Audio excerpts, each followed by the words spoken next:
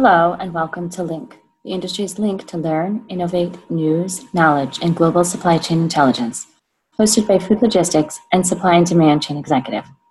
This new and improved podcast channel will cover everything from transportation and warehousing trends and technologies to food safety and sustainability impacting today's supply chains.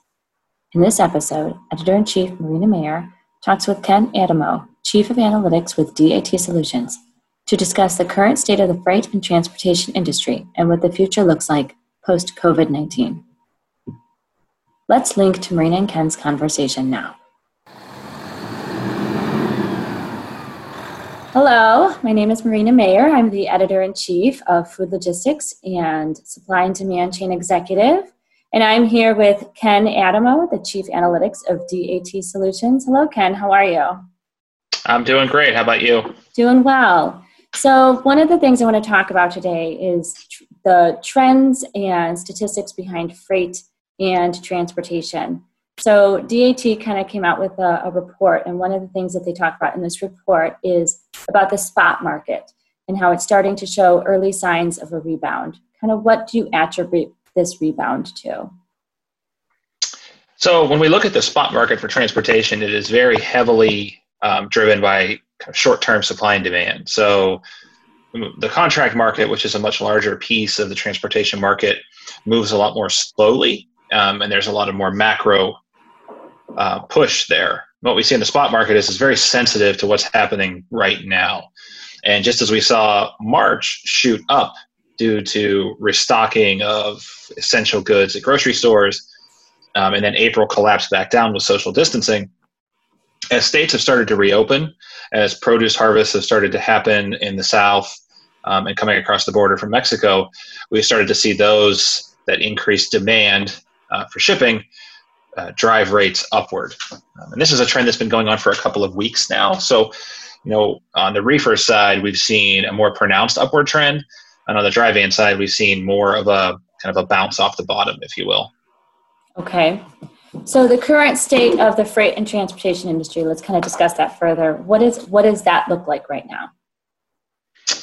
So it's, it's not low rates, it's not really a great time to be a carrier in this market, right? So they sort of feel the brunt of rates when they come down this quickly into these low of levels. But I think largely when we look across the entire supply chain, the supply chain is functioning. So we saw the supply chain able to handle that surge up in March as things kind of really slowed down in April. Kind of all of the mechanisms that we typically see, whether that be trucks being pulled off the road or kind of brought in for maintenance or just generally sidelined. We saw reports of insurance being suspended to sort of modulate the amount of capacity in the market relative to the demand. On the shipper side, there's this push to become ever the more efficient. In times like this, when things slow down, there's this sense of efficiency, improving things at your dock, operations at your dock and at your distribution centers, and really investing in anticipating the next change in the market. Volatility is usually a time when shippers, carriers, and brokers alike really invest in those forward-looking technologies, whether it be rate forecasting, benchmarking, any sort of planning or network optimization softwares. These are great times to tune up your truck, but then also sort of tune up your tech portfolio as well. So then how does something like the COVID-19 pandemic, how does that impact freight and transportation overall? It's a startling realization I had when I started in freight is that pretty much everything arrives on the back of a truck or on a train or ultimately from a boat. So kind of the heart of our economy really is transportation. And anytime there's a large demand disruption, if you think about it in a micro sense, when a hurricane barrels down on a coastal city, that's sort of a microcosm for what's going on nationwide and frankly worldwide right now. Supply chains are having to reinvent themselves all the time. It's not just COVID. If you look at brokers, it's the advent of digital freight brokerage. If you look at carriers, it's the ELD mandate a couple of years ago, kind of a technological and regulatory disruption. So supply chains have sort of gotten used to the constant state of flux. But with COVID in particular, there's just so many issues that impact the industry in a different way. PPE for truckers, the hours of service. I think we could spend time, we could probably spend an entire podcast talking about how unintended consequence of the hours of service temporary rule changes, how that adds extra capacity. Kind of technically it adds extra capacity to the market, which accelerates rates downward if there's more hours to be driven. So it's a very, the butterfly effect, if you will, is very prevalent in freight. And I think that's why it's very important to understand, or at least plan for, as many of the kind of reactions to all of the actions that you're taking. Interesting. So, studies show that significant parts of the trucking industry are banking on the produce season to deliver enough freight volume to sustain operations. Why is that? Why the produce sector in particular? So especially on the refrigerated side, and even depending on weather and depending on what the particular product is, it could be dry vans. It's a very cyclical time of year. So much like the way that Christmas tree farms really rely on Christmas to make their year, produce season is really the peak time of the year for a lot of these shippers. So some of them are seasonal carriers, but most of them aren't. They're really using this time to really kind of make their year. But it's very important, and it's sort of a bellwether for how healthy the demand is for consumer freight, especially the grocery type freight, kind of downstream. And this year is very interesting because it's timing. We think about this as we're coming off a down cycle in freight, and what I mean by that is 2018 was kind of a peak in freight rate, largely driven by the ELD mandate, but rates have been coming down with sort of as capacity kind of overbuilt for about 18 months, let's just say 12 to 18 months. So we were expecting this spring to be a major inflection point in rates, and kind of coinciding with produce season, coinciding with just the general spring shipping season. If you think about patio furniture and grills going to Home Depot or Lowe's, that's why we expected it to really be an acceleration upwards.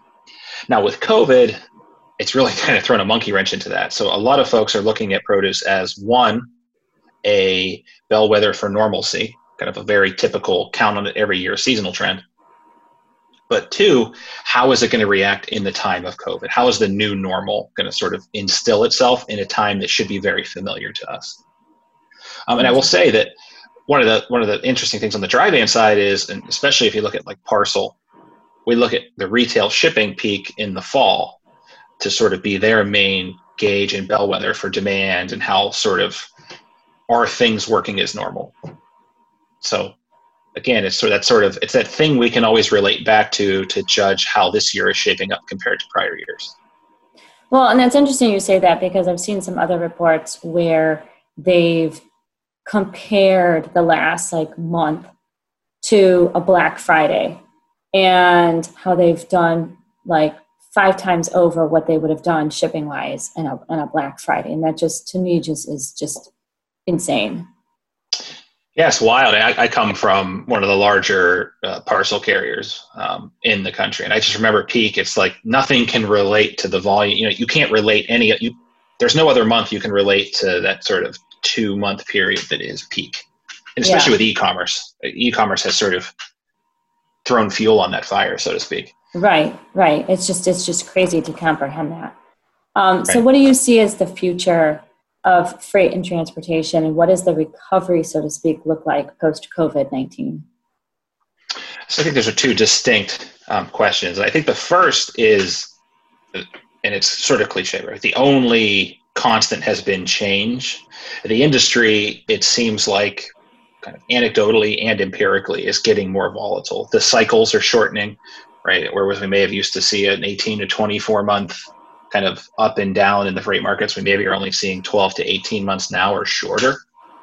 So there's volatility, there's uncertainty, and sort of, I think the future is going to be largely one, if you will, or dominated by companies that sort of rise above the sensationalism and the reactionary nature of it all. And they're able to put better plans in place. They're able to invest in tools and technology to manage that uncertainty, and to sort of I hate to use the word take advantage of it, but to understand when it's coming, to understand how it's going to impact your business and react in the best possible way. Interesting. And then from a recovery standpoint, we talked about the fact that we were expecting macro recovery in the freight space anyway. And if you take kind of the short-term shock of COVID out and think about the longer-term macroeconomic impact of COVID, I think that will largely kind of put kind of a ceiling on the extent to which we recover. I do think we will still see longer-term recovery coming out of this cycle in freight rates, but I do think that any sort of depressed economic impact of COVID will stunt it, if you will. So let's just say, hypothetically speaking, these aren't real numbers. We would have expected to grow freight rates over the next 12 to 18 months by 15%. We may only see 8 to 10% as a result of the economic stunting that COVID is going to cause. So did you foresee it maybe like in a year or 8 months? How quickly are companies able to kind of turn things around? I think we're already seeing really positive signs in the refrigerated space as states start to reopen, as restaurants. We've heard from a couple large shippers that even, so an interesting anecdote is that hot dog kind of consumption usually peaks with the opening day of baseball. It's an interesting stat, kind of what you would expect. But we've heard from a lot of shippers that they've seen the typical, maybe not as high of a peak, but they've seen it peak, and then they've seen it continue as people are consuming. Now, there's some long-term implications about margin, right? The grocery margin may not be as high as the commercial food service margin, but it's just sort of the way in which things are adapting. And, we've heard that restaurants are getting really good at takeout and drive up. So, those are all things that are going to be very important to watch to understand sort of the near term. Now, I mentioned retail shipping peak because I think that's the next big kind of mileage marker, I like to call it, that we need to think about, because produce will come and go, spring shipping will come and go. We'll get into those dog days of summer, sort of post 4th of July. August is typically a pretty indifferent month, for lack of a better term, for freight. But we're really going to be looking for that November-ish timeframe where how are customers going to the stores and using e-commerce? Are they spending money? Is there bullish demand there to generate freight, for lack of a better term? Yeah, because that's also an interesting point. I've seen some studies where, they say that this has kind of forever changed how consumers shop, both for groceries and just in general. So they've gotten conditioned to, hey, I can just order it online and have it delivered to my house. And I don't need to go anywhere. And they're kind of comfortable with that. So I didn't know if you have any outlook as to, how that partakes into the future of freight and transportation. Yeah, I think of e-commerce as sort of taking this toy box and just dumping it out, and then kind of just perennially doing that almost every year. There's something, if you look at like the giant e-commerce out there, right, not mentioning them by name, but it seems like everything they do seeks to reinvent whatever industry they're interested in at the moment, right? They purchase the DHL hub outside of Cincinnati and start, leasing airplanes, and they have their own power units. And then I'm literally stopped in my tracks. You could tell I'm a freight guy. I'm stopped in my tracks seeing rail cars with their logo, right, going back in a backhaul direction. So to me, these are all things of like, you have to really be in it you have to be a transportation minded focus to think about repositioning empty trailers on a rail car. That's not something you're doing just to say you're doing it. Right. So I think e-commerce is always pushing the envelope. And then you have this whole thing about like the gig economy. I mean, it's become second nature for us to order something online, like a toothbrush. You might buy a pack of 12, but you kind of get the drift. But to think like things like Instacart or Uber Eats, once you've kind of experienced that convenience, I don't know, to your point, that you put the toothpaste back in the tube. You know what I mean? It's convenient, and the supply chain, there's just this constant change, this constant evolution. I think e-commerce has been fueling that engine. I think now the gig type businesses are accelerating some of that, but I don't think we're done on the e-commerce side. I mean, I think there's going to be continued things pushing. I don't know that it's going to be drone delivery, but as these big e-commerce giants determine, like, transportation's a big line item on their expense report. And if that's the way they're going to go toe to toe with the big box, they're going to innovate. Yeah. And I'm super excited to see like what that brings. And that's the longer horizon, 18 to 24 months from now. I'm excited to see what they come up with. Interesting. So is there anything you think that would be pertinent to our listeners that we haven't covered yet on freight transportation?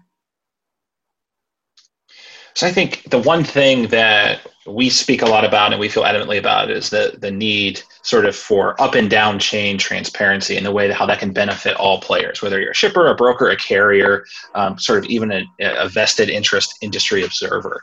This sense that transactions are happening faster, the handshake between a shipper and a carrier or a broker, we see it on our own load board, is happening quicker, more digitally, less interpersonal. So arming yourself with the information, understanding how the market works, and not necessarily how to use it to your advantage, but to make sure that things aren't happening to you as much as you're controlling how the way that you respond to them.